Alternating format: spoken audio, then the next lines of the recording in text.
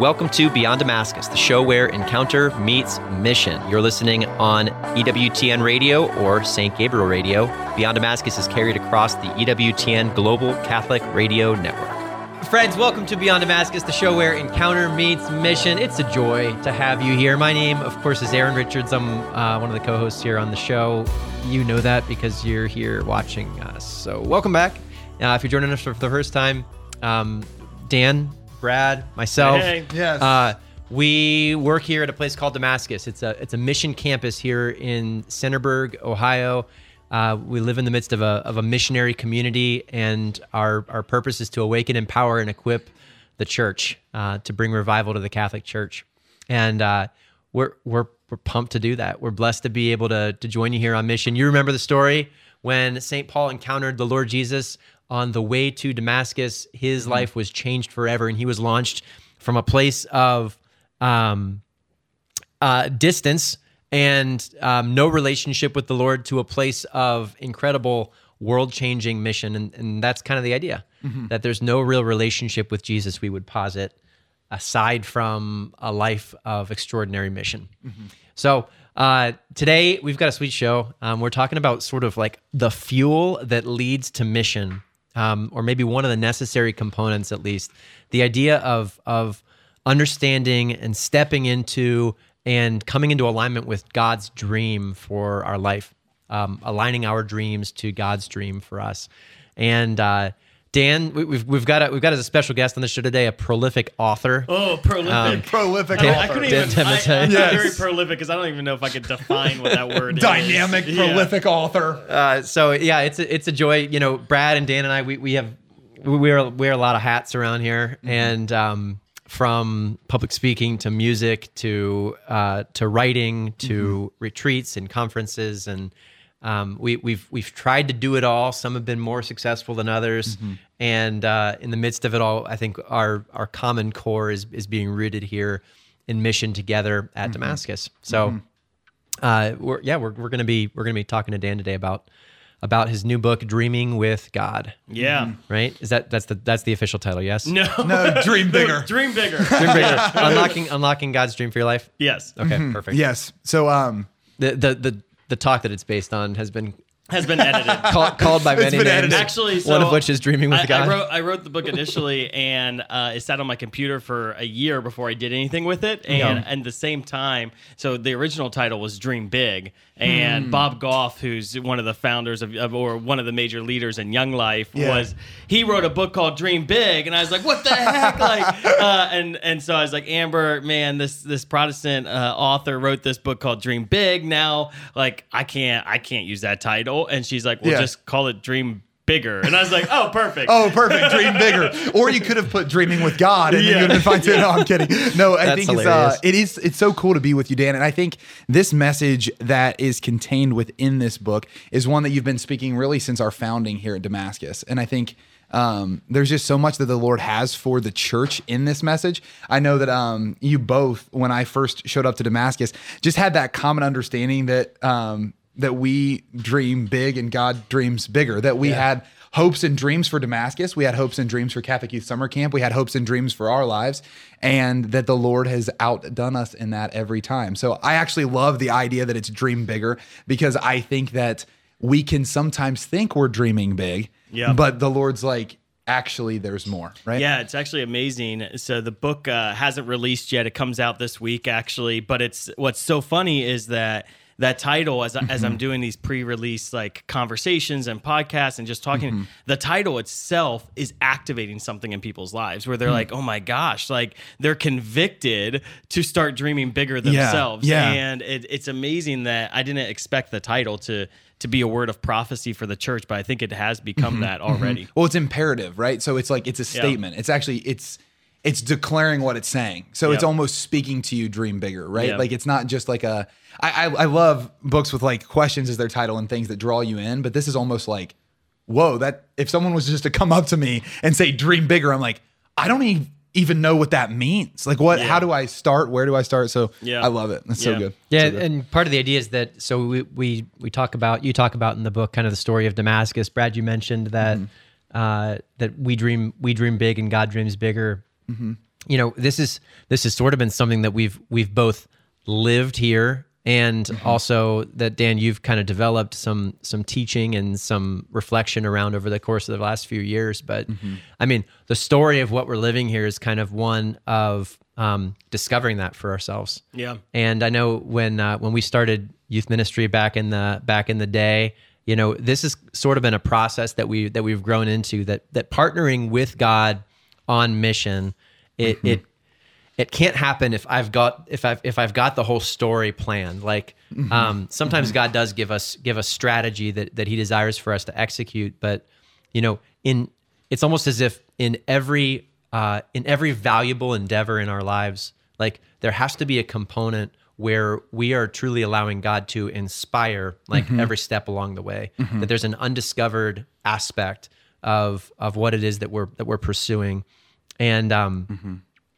partnering with God to develop the vision. Yeah, I think absolutely. is the idea there. I think the neat thing about like being able to testify in the book is not just like, hey, here's all these ideas that I have, but it's actually an experience that we've discovered over the last 6 years. Like the three of us really dreaming big and watching God surpass everything that we hungered for, and not just surpass it, but like like far far surpass it. That like that us laying our lives down and realizing that God has accomplished something. Like, Brad, you're a pretty amazing, capable human being. Aaron, you're an amazing, capable human being. Like we have gifts and talents, but God's actually accomplished far more than our own human capacities could accomplish here. And so it truly is like, let's brag on God a little bit and share the amazing thing he's accomplished in our ministry, and if He's done it in our ministry, He can do it in other people's ministry. Yeah, and partnering with God by its nature draws us into adventure, right? So we talk about that all of the time here.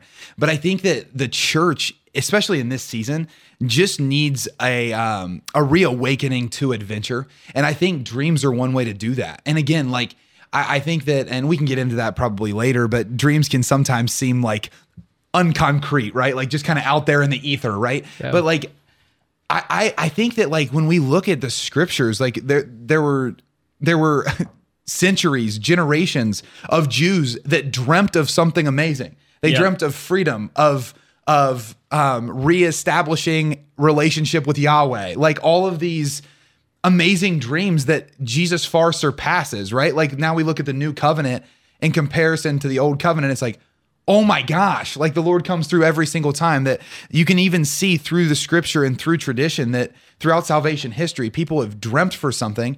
And when that something's provided by God, it's bigger than they could have ever imagined. So I think dreaming, it actually unlocks an adventure for us to have. Because if we look at tradition, if we look at history, and we say that, well, every single time someone's dreamt with the Lord and partnered with Him, it's happened in a different way than they may have been expecting, but a much more profound and powerful way than they were first expecting. I like to use Abraham as the example, right? It says that God took Abram outside and showed him the stars and said, so too will your descendants be. As numerous as the stars are in heaven, so too will your descendants be. And it says Abram put his faith in the Lord. And this idea of going outside, I think that there's something significant that Abram had to go outside in order to see the stars, and the word "dream bigger" is a word not just for individuals, but for the church. Like Holy Mother Church, like us as Catholics, we need to start dreaming bigger. We need to go outside. The new evangelization is about going outside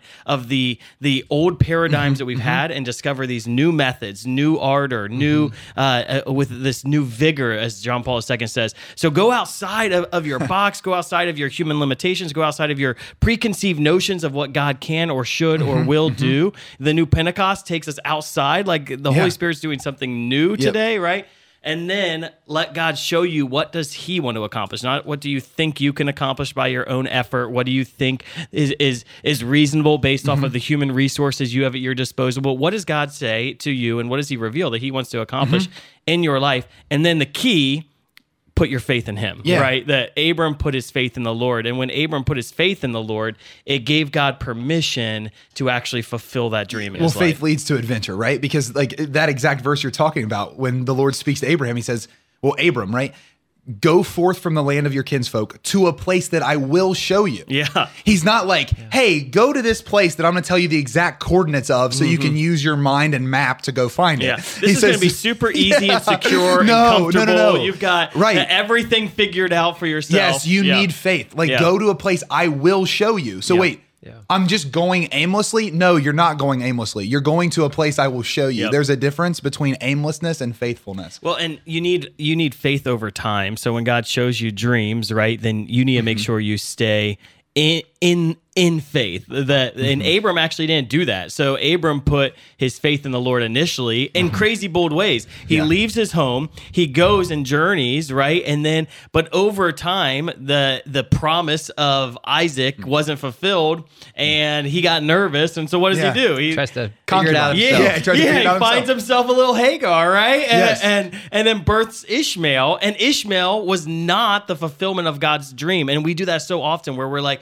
well, shoot, God said he wanted to do this, but like, oh man, it's not working out, or it's been 5 years, it's been 10 years, like God hasn't provided the resources. So then we birth something that's not actually what God promised, and it's less, it isn't the fulfillment of what God's desire for our life was. And God does something so interesting with Abraham that when he births Isaac finally, right, Abraham actually has to lay Isaac on the altar to give evidence or to show to the Lord that his faith is still in him to be the provider of all things, right? So in that act of placing your dream on the altar is probably the most important thing. And I think the three of us probably, I know for me, that's like a daily prayer for me, where like I dream super big and I have super like huge desires for the Lord to do something. But if I'm not careful and if I don't place the dream on the altar, the dream becomes an idol. And so we have to make sure that our dreams, we don't start worshiping our dreams. We don't start living our life for our dreams, because it's easy. And you meet some Christians like this. They have a dream that they want God to do something, but it's as if the dream is the Lord of their life. That they think about the dream all day. They live like their time is devoted to the dream. Who's Lord? No, Jesus has to be Lord. And the way that Abraham shows that is by placing the dream on the altar. Well, and it's interesting. I know. I mean, what I would witness to as well is that like that recommitment has to happen on a daily basis. Like, you can't one and done. Partnering with God. Right. Because the temptation is that there will be, I may one day feel like, okay, God, I'm claiming you as Lord of this process. Like I'm sacrificing this whole thing to you. But then the next day I'm going to get uncomfortable and I'm going to be tempted to take back control. So like we're building a lifestyle orientation here. No, that's such a good word. I think, I mean, just human experience. I feel like that's like I'm in these moments of huge faith where I'm like, oh man, I've put my faith in the Lord, and then there's moments of like, oh my gosh, it's not happening, or this feels like it's falling apart, and it's that like Peter's walking on water for a few steps, and then he loses sight of the Lord and he starts to sink. And I think that there is that pattern of like, oh man, I'm starting to sink right now. I'm no longer like living in faith, and then I need to be like redirect my eyes on the Lord. Yeah, some of the best wisdom I've ever been given just in these same places, and it needs to happen every day. But the wisdom I was given is that the things that you love in your life, if you place them on the altar, there's only two things that happen on an altar, right? They're either burnt up as a burnt offering or they're multiplied. Like if we look at the Old Testament and the understanding of an altar, we put something on there to be sacrificed, right? That's Isaac, right? But now we see that when we go to the altar, even daily at Mass, at least weekly at Mass, right? Something's multiplied. And so it was actually given to me in a season of discernment, which was really cool, because obviously there's some things in our life that become so permanent that the burnt offering is no longer an option for them, right? Like vocation's a great example of that, right? So like now that I'm a priest, I'm not going to put that on the altar to be burnt up, right? Like that's not how that works. But there are so many choices and decisions in our life, and especially in the area of dreaming, where it's like, actually, Lord, I trust you so much that I'll put it on the altar, and if you want me to sacrifice it, great. But if you keep multiplying it, I'll trust that your hand is on that, right? Like that's the place of ultimate certainty is only in seeing what God does when it's on the altar. And I love that story about Isaac, because the Lord, there's just so much in that, right? That the Lord honors Abraham for not holding back from him his only son. Yeah. Right. And because the father's saying like, yeah, like this was a challenge, but watch what I step into on your behalf, right? It wasn't simply a ram caught by his head in thorns. It was later the Son of God caught by his head in thorns, right? Like there's just so many ways that God comes through to show that like every single time you bring something to the altar, even if it's sacrificed, I have something better in its place. Absolutely. And if it's multiplied, then stay on that track and we'll see where it goes from there. But it's just a great piece of wisdom I was given. And I think it goes right to what you're saying. When I place that on the altar, and to Aaron's point, every single day, well, and I think I see what happens. Whose game are you fighting too? It's not your own game; it's the Lord's. And so like Hebrews, Paul talks to the Hebrews, and he gives a sweet litany of all of like, by faith Abraham did this, by faith Moses did this, by faith Isaac did this, by faith Noah did this, and he goes like to this like sweet litany of all of the ancestors of our faith and what they did by faith. But then it said many lived for a promise that they didn't see fulfilled in their own life, but was fulfilled after their life, and so that. When we dream with God, He shows us something that's so big, and our part may not actually see the end game at the end of our earthly life, right? And so was Moses like helping the Israelites like up until the promised land, and then he didn't enter the promised land, right? And so, but Moses, his dream was fulfilled by the Father. It just was a different. The fulfillment looked different in his lifetime. And that's the key is if I dream small dreams, then I'm limiting myself to earthly realities as opposed to like, I love Saint Therese, patron saint of missionaries, like she said her mission will begin when she dies, right? Like I want my missionary activity in heaven to actually be still fulfilling the dreams that God promised to me here on earth. I may be dead and in heaven, but I can still be interceding that the Damascus missionary community hits the nations, right? And so Probably be a lot more effective. Yeah, I'll be hopefully we'll be much more effective. Yeah. Well, no, Francis of Assisi, I think on his deathbed said something to his brothers along the lines of like, Up until now, we've accomplished nothing. Up to now, we've accomplished nothing. And then he says, brothers. let us begin. I love that. Isn't that amazing? Yeah. You're listening to Beyond Damascus, the show where encounter meets mission. Beyond Damascus is aired on the EWTN Global Catholic Radio Network and right here in Central Ohio on St. Gabriel Radio. You can listen to the whole version of today's show at www.ewtn.com/radio/podcasts. Or check us out on YouTube or your favorite podcast app. We'll be right back with this episode after a short break. EWTN Radio posts 11 podcasts every weekday and over 60 per week. They're the perfect companion for the busy Catholics everywhere.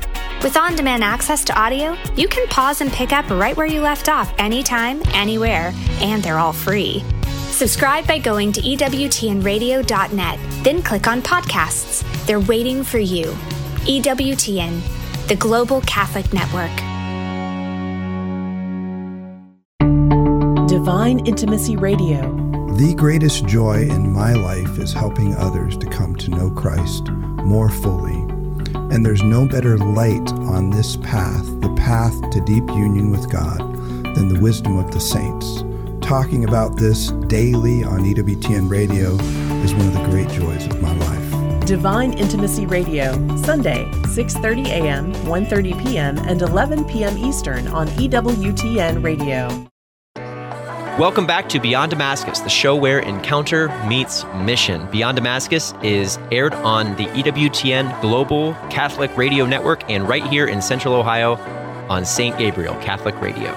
Well, Aaron was in France this year, and I was in Italy, and something that I noticed in Europe that really blessed me, that I don't think you always get the vantage point of when you're in America, is when I was in Italy, in Rome, I went to St. Mary Major.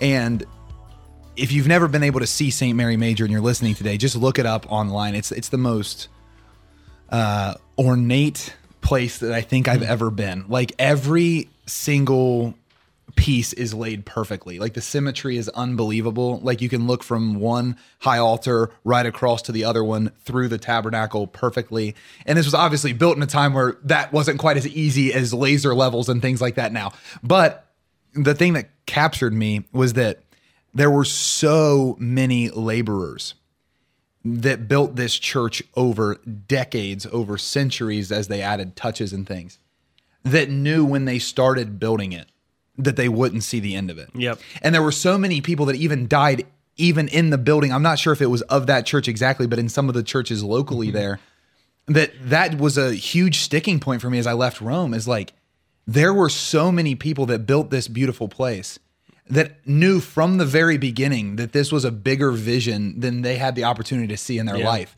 But they gave their whole life to it. Yep. And now I'm sitting in here like drinking in like a grateful way this labor that they were partaking in that's built this. There's a story I like to tell our missionaries. It's the story of the 3 bricklayers. And the first bricklayer, they're someone comes up to them and they say, "Oh, wow, what are you doing?" And he's like, "I'm laying bricks." And the person's like, "Oh, all right," and walks away. And the second bricklayer, a person comes up to them and they're like, "Oh, what are you doing?" And they go, "I'm building a wall." "Oh, wow, that's nice." And they stay for a few seconds and then they walk away.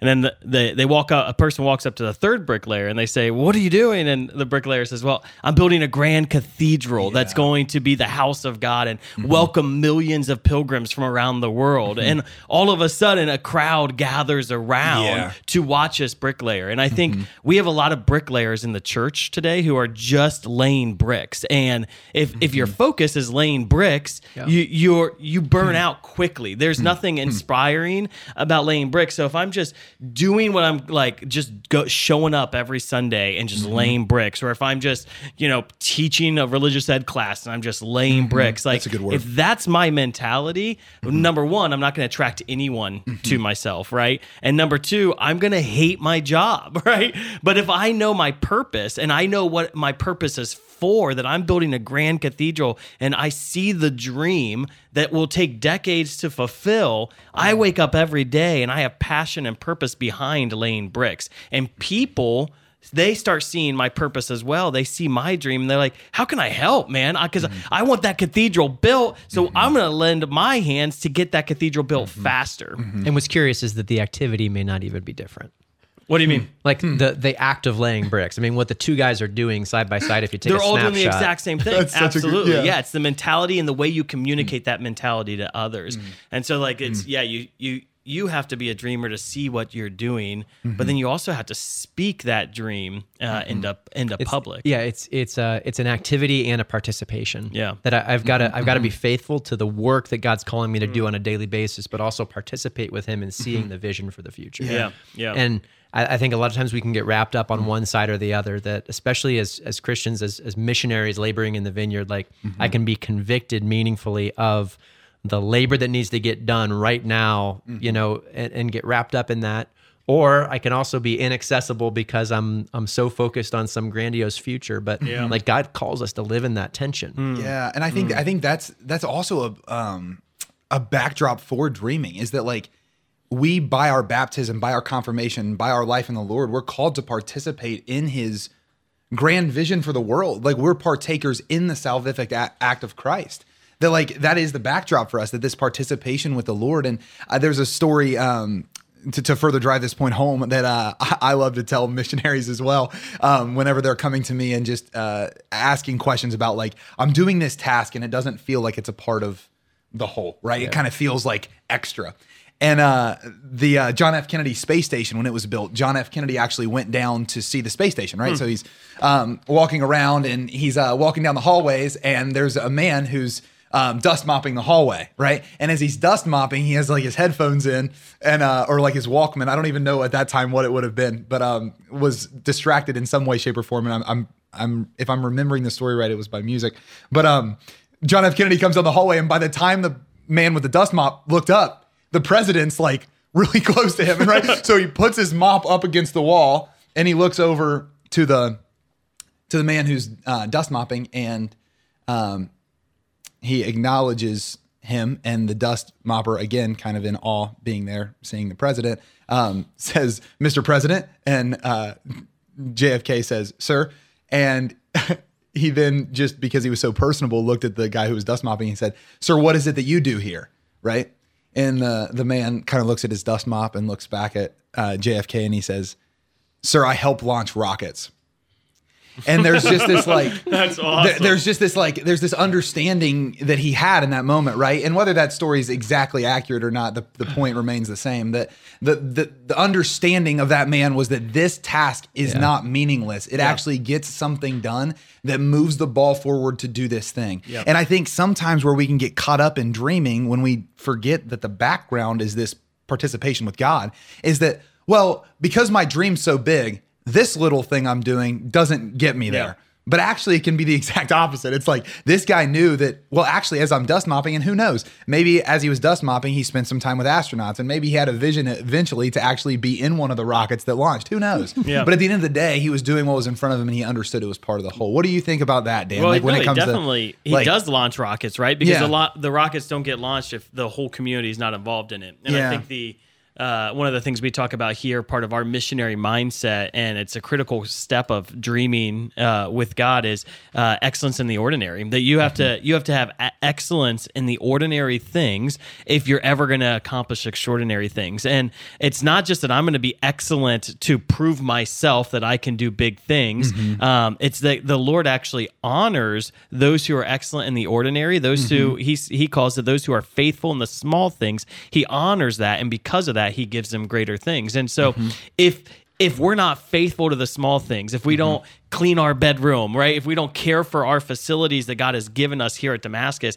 if we don't care for the individual camper, the Lord's not going to give us more campers. And so we've got to love the one in front of us so that we can love the 1,000. And when the Lord sees they're loving the one with a pure heart and a full heart and an intense heart, I can give them 1,000. And then while they're loving the 1,000 with a pure heart and an intense heart and a selfless heart, I can give them the 100,000. And so the Lord wants us to be faithful in those small things. I love that the parable of the talents in the Gospel of Luke, he says, because you have been faithful in small matters, I will give you 10 cities. It's like, wait, what? like it went from like me, I just invested a couple coins. these coins well to you giving me Running 10 cities. cities, right? And but I think that's like sometimes we're not faithful in the small ministry that God's asked us to do. We're not faithful in the order in our life. We're not faithful to our daily prayer life. And because we're not faithful to the small things, the Lord doesn't entrust to us greater things. Yeah. I love, we had our volunteer or our donor appreciation dinner here the other day. And I find that whenever we have a great event here at Damascus, somebody will inevitably come up to me and ask, like, 6 years ago, 20 years ago, when you guys started this, did you ever envision that you'd be looking And you're out like, and yes, seeing we envisioned everything. They have a pocket recorder. They're like getting an interview in. And it's, I mean, such a beautiful, lovely, honoring, endearing question, right? But as I reflect on that answer, like the answer is no, of course not. I never could have dreamed that God would do this, but every step along the way, I had big dreams that I wasn't sure could be accomplished, but I moved in faith. And once we got there, looking back, it's like God's just perpetually laughing, and saying like, you're so small-minded. We've got 4,600 campers that are going to be here on this campus, 6,000 including our regional hubs up in Northwoods this summer, and just 6 years ago, like we thought the limit was going to be 1,300. Yep. We built a campus For 1,300. based on the fact that we believed the limit would be 1,300. Yeah. And, at that time, no, like 4,600, 6,000 wasn't even, I didn't even know that was achievable. Yeah. But like saying yes to a big vision, and saying yes to allowing God to actually inspire new hope in you, can position you in a place where you can actually accomplish that, even though you're not setting those foundations for yourself. Yeah. I think two very, like, to keep, how do you pursue a dream? Just keep it super, super simple. You pray like everything depends on God, and you work like everything depends on you. There's just faith and work that I'm going to work. I love that. I found this quote a few weeks back, this, a foreign missionary. He was a non-denominational church planter, but he just won huge, like he just won nations. And he said the secret to missionary work is work. work, work, work. And I think sometimes we don't talk about that because there is this element of we have to put our faith in the Lord, and we have to be on our knees and cry out and be intercessors and have a ton of faith in the Lord Jesus Christ to move in power and to work supernatural miracles in order for the ordinary to become extraordinary. Whatever's placed on the altar, it gets multiplied, and that's a miracle. The altar is miraculous. But so we've got to have faith in miracles, but we also have to do our part and work our tails off and really say, like, Lord, I see what you want to accomplish, and we're called laborers in the vineyard, right? He doesn't say, hey, I want you to be couch potatoes in my house, right? Like there's a reason we're called to be laborers, and laborers work hard and they work long hours and they sacrifice physically to bear fruit. Yeah. Well, I was going to say I think the tension point in all of this is that the entire gospel can be summed up in two verbs, right? Come and go. Come to me, go therefore. And I think those two verbs, they just cause tension sometimes, right? Because the two faults that you'll see in the dream sphere and probably every other sphere is that you'll have the people that come to the Lord and sit there and wait. Yeah. Right? So like we're going to the extremes to make a point, right? So if all I do is come to the Lord and I never go and risk something, I'll never know if he's moving the ball forward. Yeah. Right? Like there actually is a balance in it. Right? It's expressed. If God wants this to happen, he'll do it. Exactly. What are you talking about? No. Yeah. If God wants this to happen, he'll ask you to do something to bring it about. Correct. So there's a fault on this end, right? But there's also a fault on this end of I go and I never come to the Lord. Because that's when we can get into that self-promotion place. Like, I have this dream and the Lord's not showing up for it, so I guess I'm going to go do it on my own. Yeah. Like, just see how good I am at writing, see how good I am at speaking. Like, world, please notice this. I'm really good at this. I'm going to promote myself.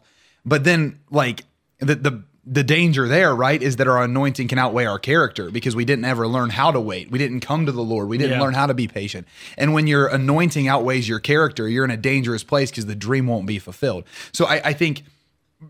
I don't know. I'm just sensing like if someone's listening today and they're like, well, I find myself like not moving towards a dream. I wonder if it's because it's on one of those two ends of the spectrum that I'm either so antsy that I don't wait on the Lord enough and I'm artificially creating the steps to make it to my dream. Yep. Or if I'm waiting so much that I like, it's kind of that idea that like on this side because I think we can make this side very pious. Like I'm going to just sit with the Lord forever and do nothing until he says move. Yeah. Well, he's already said move. He said, go therefore. So there's the word. That's all. That's the word. It's a lack of personal accountability in the development of the kingdom of God. But I was going to say it can be formed as pious in a way, but again, I like every analogy falls short at some point, but if I'm standing here and God is the director, he's the wind in my sails, he's not a forceful God. So if I'm standing here, he's not going to shove. Yeah. But if I'm walking, if it's in a little bit of the wrong direction, he'll gently guide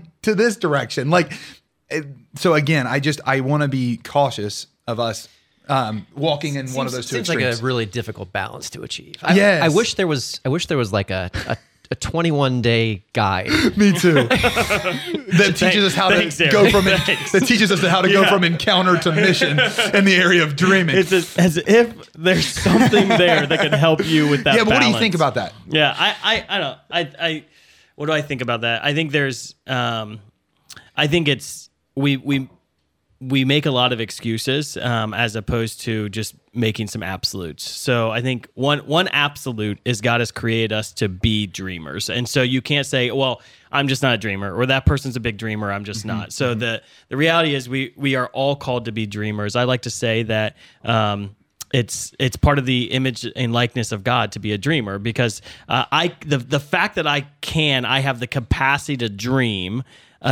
is part of my human soul. It's the faculty of the imagination, that I can close my eyes and I can imagine a world where abortion has been overturned, right? That I can imagine Roe v. Wade being overturned in a country where abortion is no longer legalized. Because I can imagine that, I can dream for that, and I can bring that about. So the Holy Spirit comes over my imagination and shows me what God wants to bring about, and now I can become a laborer to put that into practice, and so I can dream for the end of abortion. Dogs can't do that, right? Dogs aren't sitting around like, oh man, I really hope dog world hunger ends. Yeah. Like, I hope no dogs are homeless, right? I can unique. imagine a world where homelessness doesn't exist, but dogs can't. And When did you develop that dog?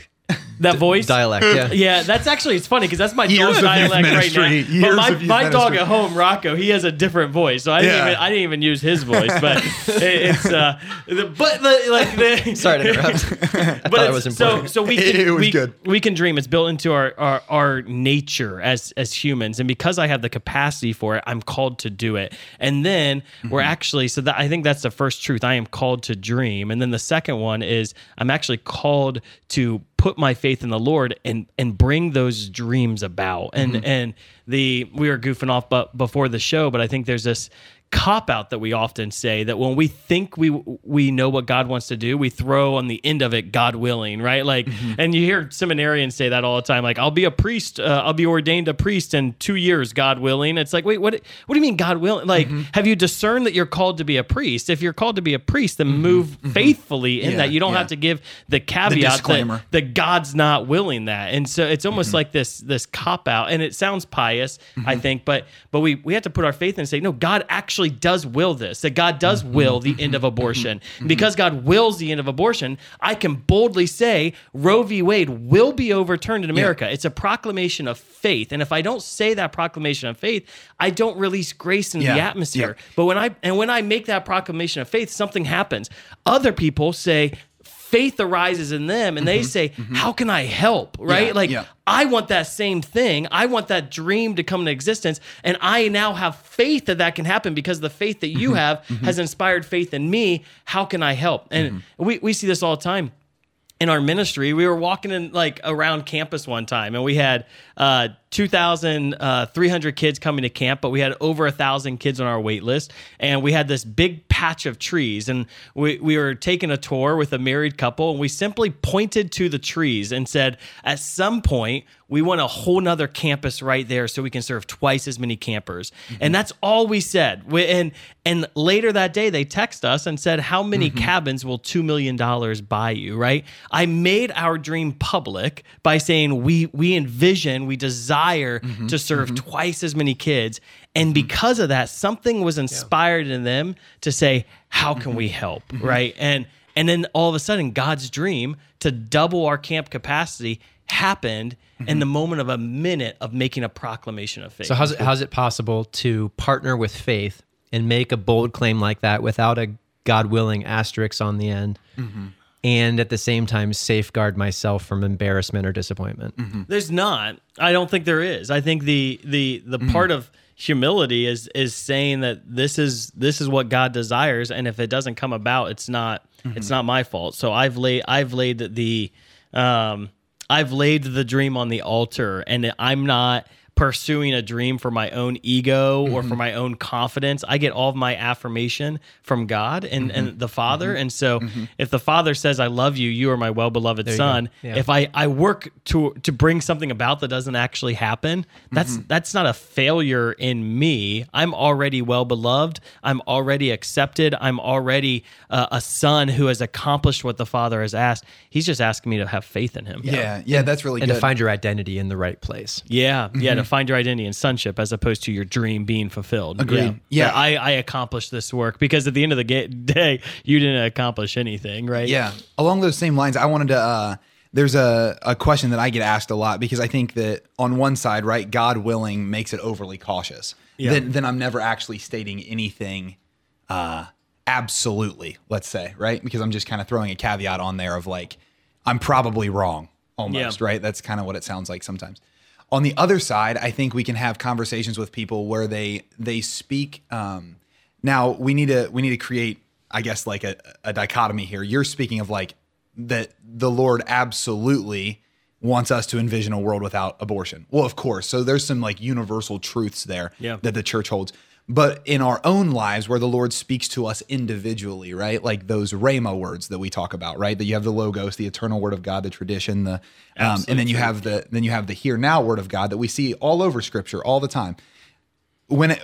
How do we get to a place where we find a balance between not saying God willing all the time, but also not having a conversation with someone where I don't allow them to speak any kind of alternative viewpoint because I tell them God said so. Not being egotistical. Right, yeah. But I mean, the secret is don't be a jerk. Yeah, but it can almost. I think again, I'm trying to do well to kind of bring the two sides. I think that someone listening today and people that I talk to about dreaming regularly will come to this like question that I think is well-oriented. I don't have the best answers. So I don't know. I want to throw it to you guys to see if we can wrestle with it. But it's like, how can you refrain from speaking something so absolutely that brothers of yours or sisters of yours can't give an alternative viewpoint that actually allow it to grow into what it's supposed to be?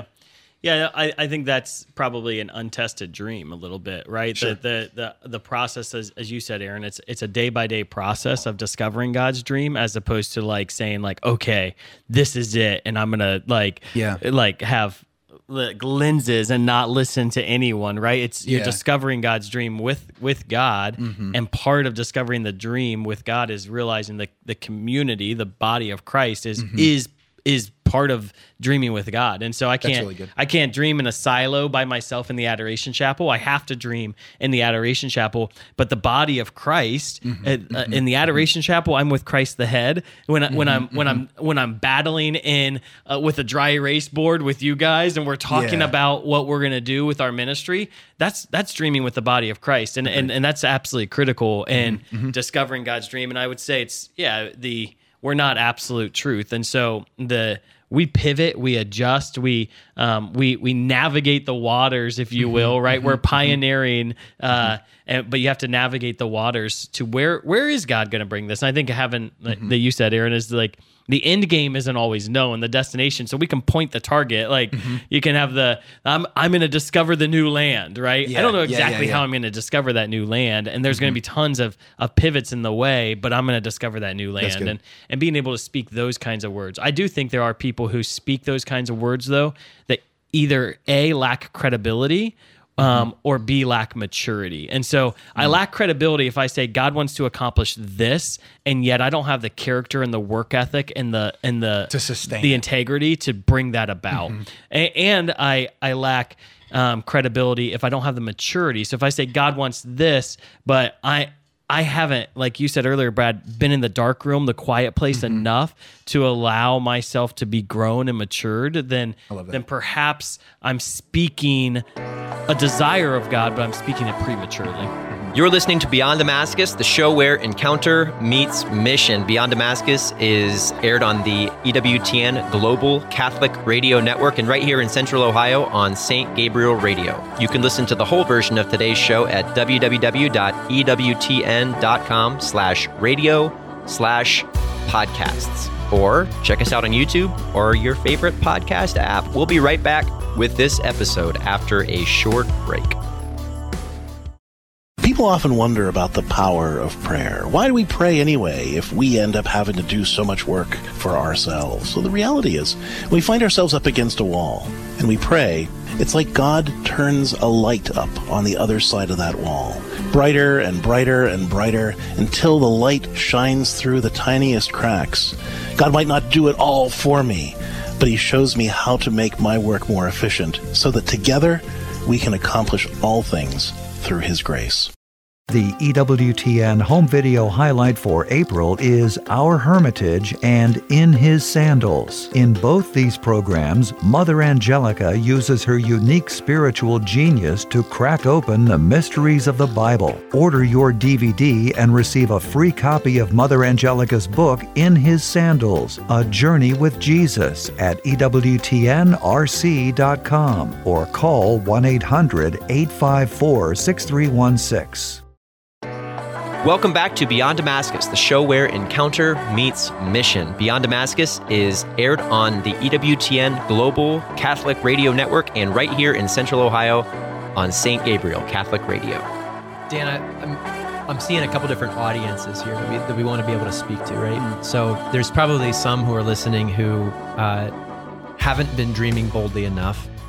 There's others who have been dreaming boldly but have been missing the mark. And then there's those who stand in community and support.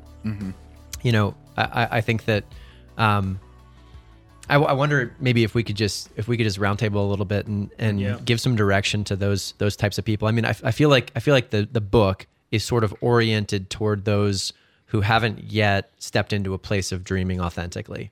I would actually, it just depends. So I think it's actually, it's how to discover and activate God's dream for your life. So what I have found is, I've sat across the table at Panera a lot of times with bold dreamers who have no idea how to actually accomplish that dream. The practical steps. Yeah, the practical stuff. Like, and so it's like, how do you, and they're like, oh, this.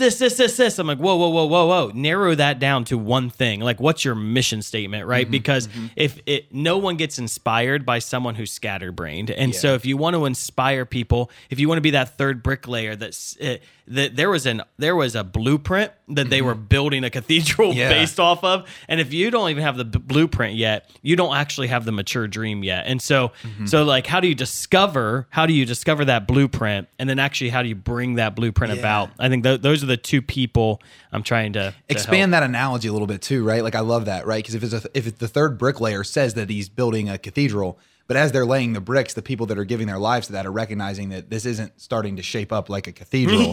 Like, then all of a sudden, like it's desolate. It doesn't do. You lose your credibility. Well, and you lose valuable time and the orientation towards something. So there is, I think, to your point, Dan, on both sides, there can be an urgency to it of like, hey, let's actually begin implementing something. One thing I was thinking about is, because I'm agreeing with you, Aaron. I see in the church both sides, and it's almost like a pendulum that swings, right? It's that one side sees the other and says, I'm going to do the extreme on the other side to try to balance it. But it's actually all of us that need to kind of find our way to the middle, because I think you were giving great words earlier, Dan, that like maybe I'm dreaming super boldly, but maybe I'm not bringing the Lord into that enough. Or maybe I'm not conversing with the body of Christ where the Lord resides enough. Like, some of the greatest insights I've had for the missionary program have been at a table with you guys, like, or even just literally yesterday, like all of a sudden, like, things were going off in my mind that were 100% God inspired, but it was because we were having a conversation where I was just seeing different vantage points. And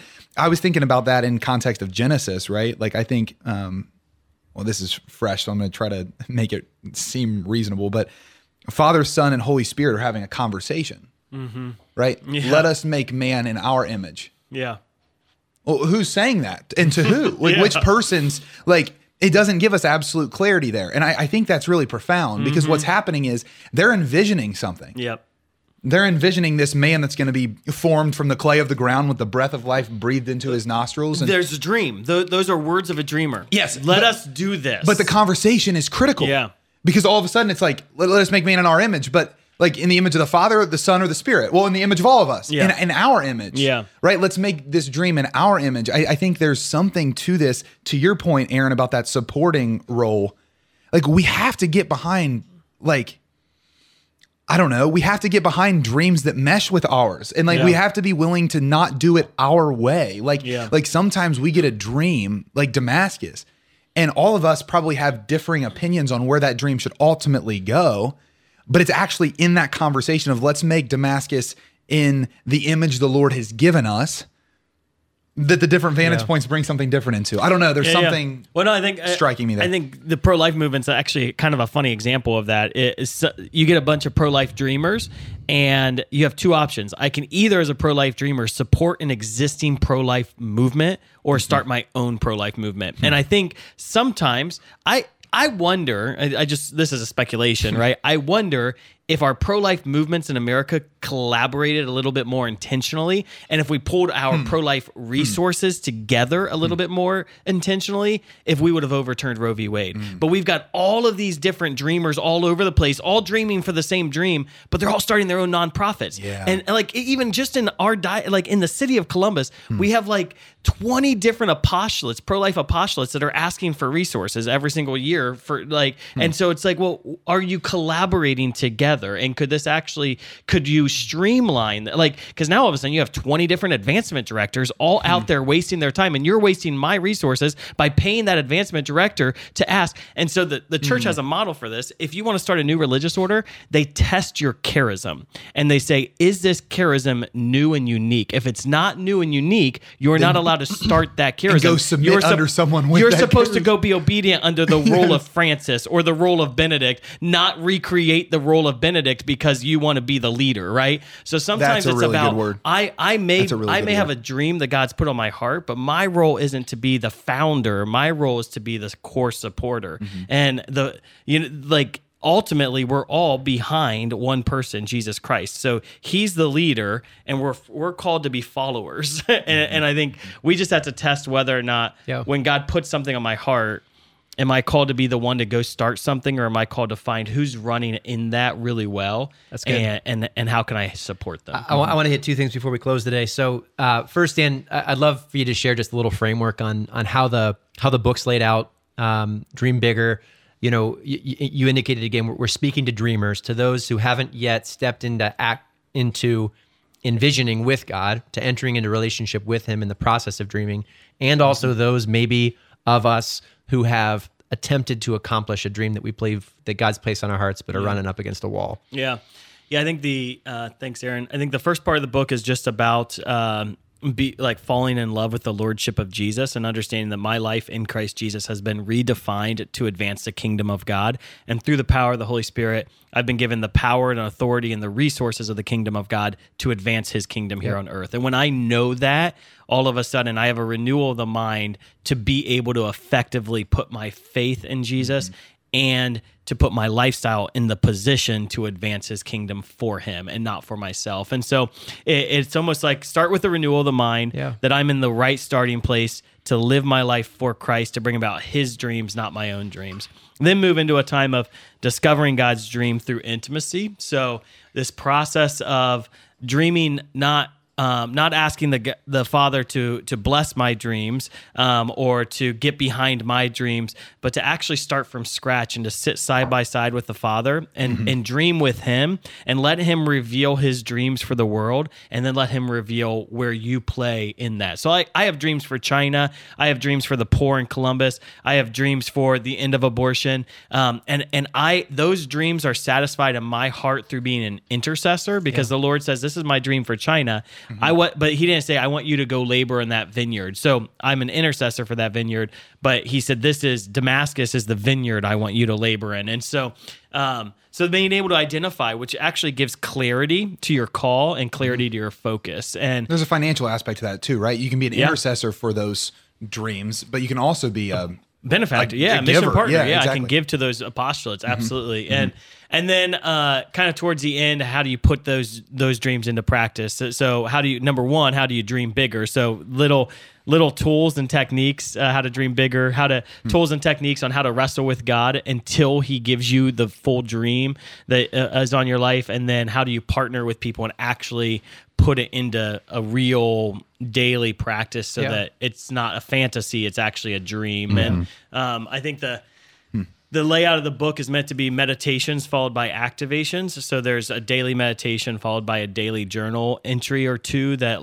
actually get you wrestling in prayer to come up with concrete things. It's not a book that I read, I get inspired, and I walk away. It's a book I read, and then I actually activate every single day that I read it to make sure that I'm moving something forward.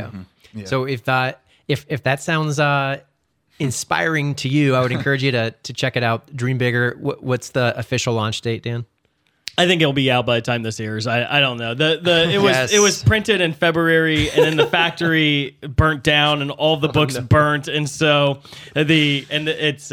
But I think it's actually being shipped this week, unless the factory burns down again. But we're gonna bank on the fact that it's not gonna burn down. We're gonna pray against that. So check it out. I mean, Brad, you and I have had the awesome pleasure of living this walk with Dan, and not only seeing this message develop in hearing you speak about it, Dan, but also just living it in real life. So and blessing our lives with it. It's been a pleasure. It's been a grace, and Friends, yeah, if you're interested, check out the book on Amazon. Is that the best place to look? Yeah, Sophia Press or Amazon, whatever suits your fancy. And one more time, friends, check out the book, Dream Bigger. And if you want to live it, check out Damascus at damascus.net. We want to extend a big thanks to our sponsors at St. Gabriel Radio who have made this show possible in a lot of ways, who've made the studio possible. Thank you, St. Gabriel here in Columbus, Ohio. And we want to thank you for joining us again on today's show. Please like and subscribe. Share this show with somebody who you think might need it. And we'll see you again next week. God bless you.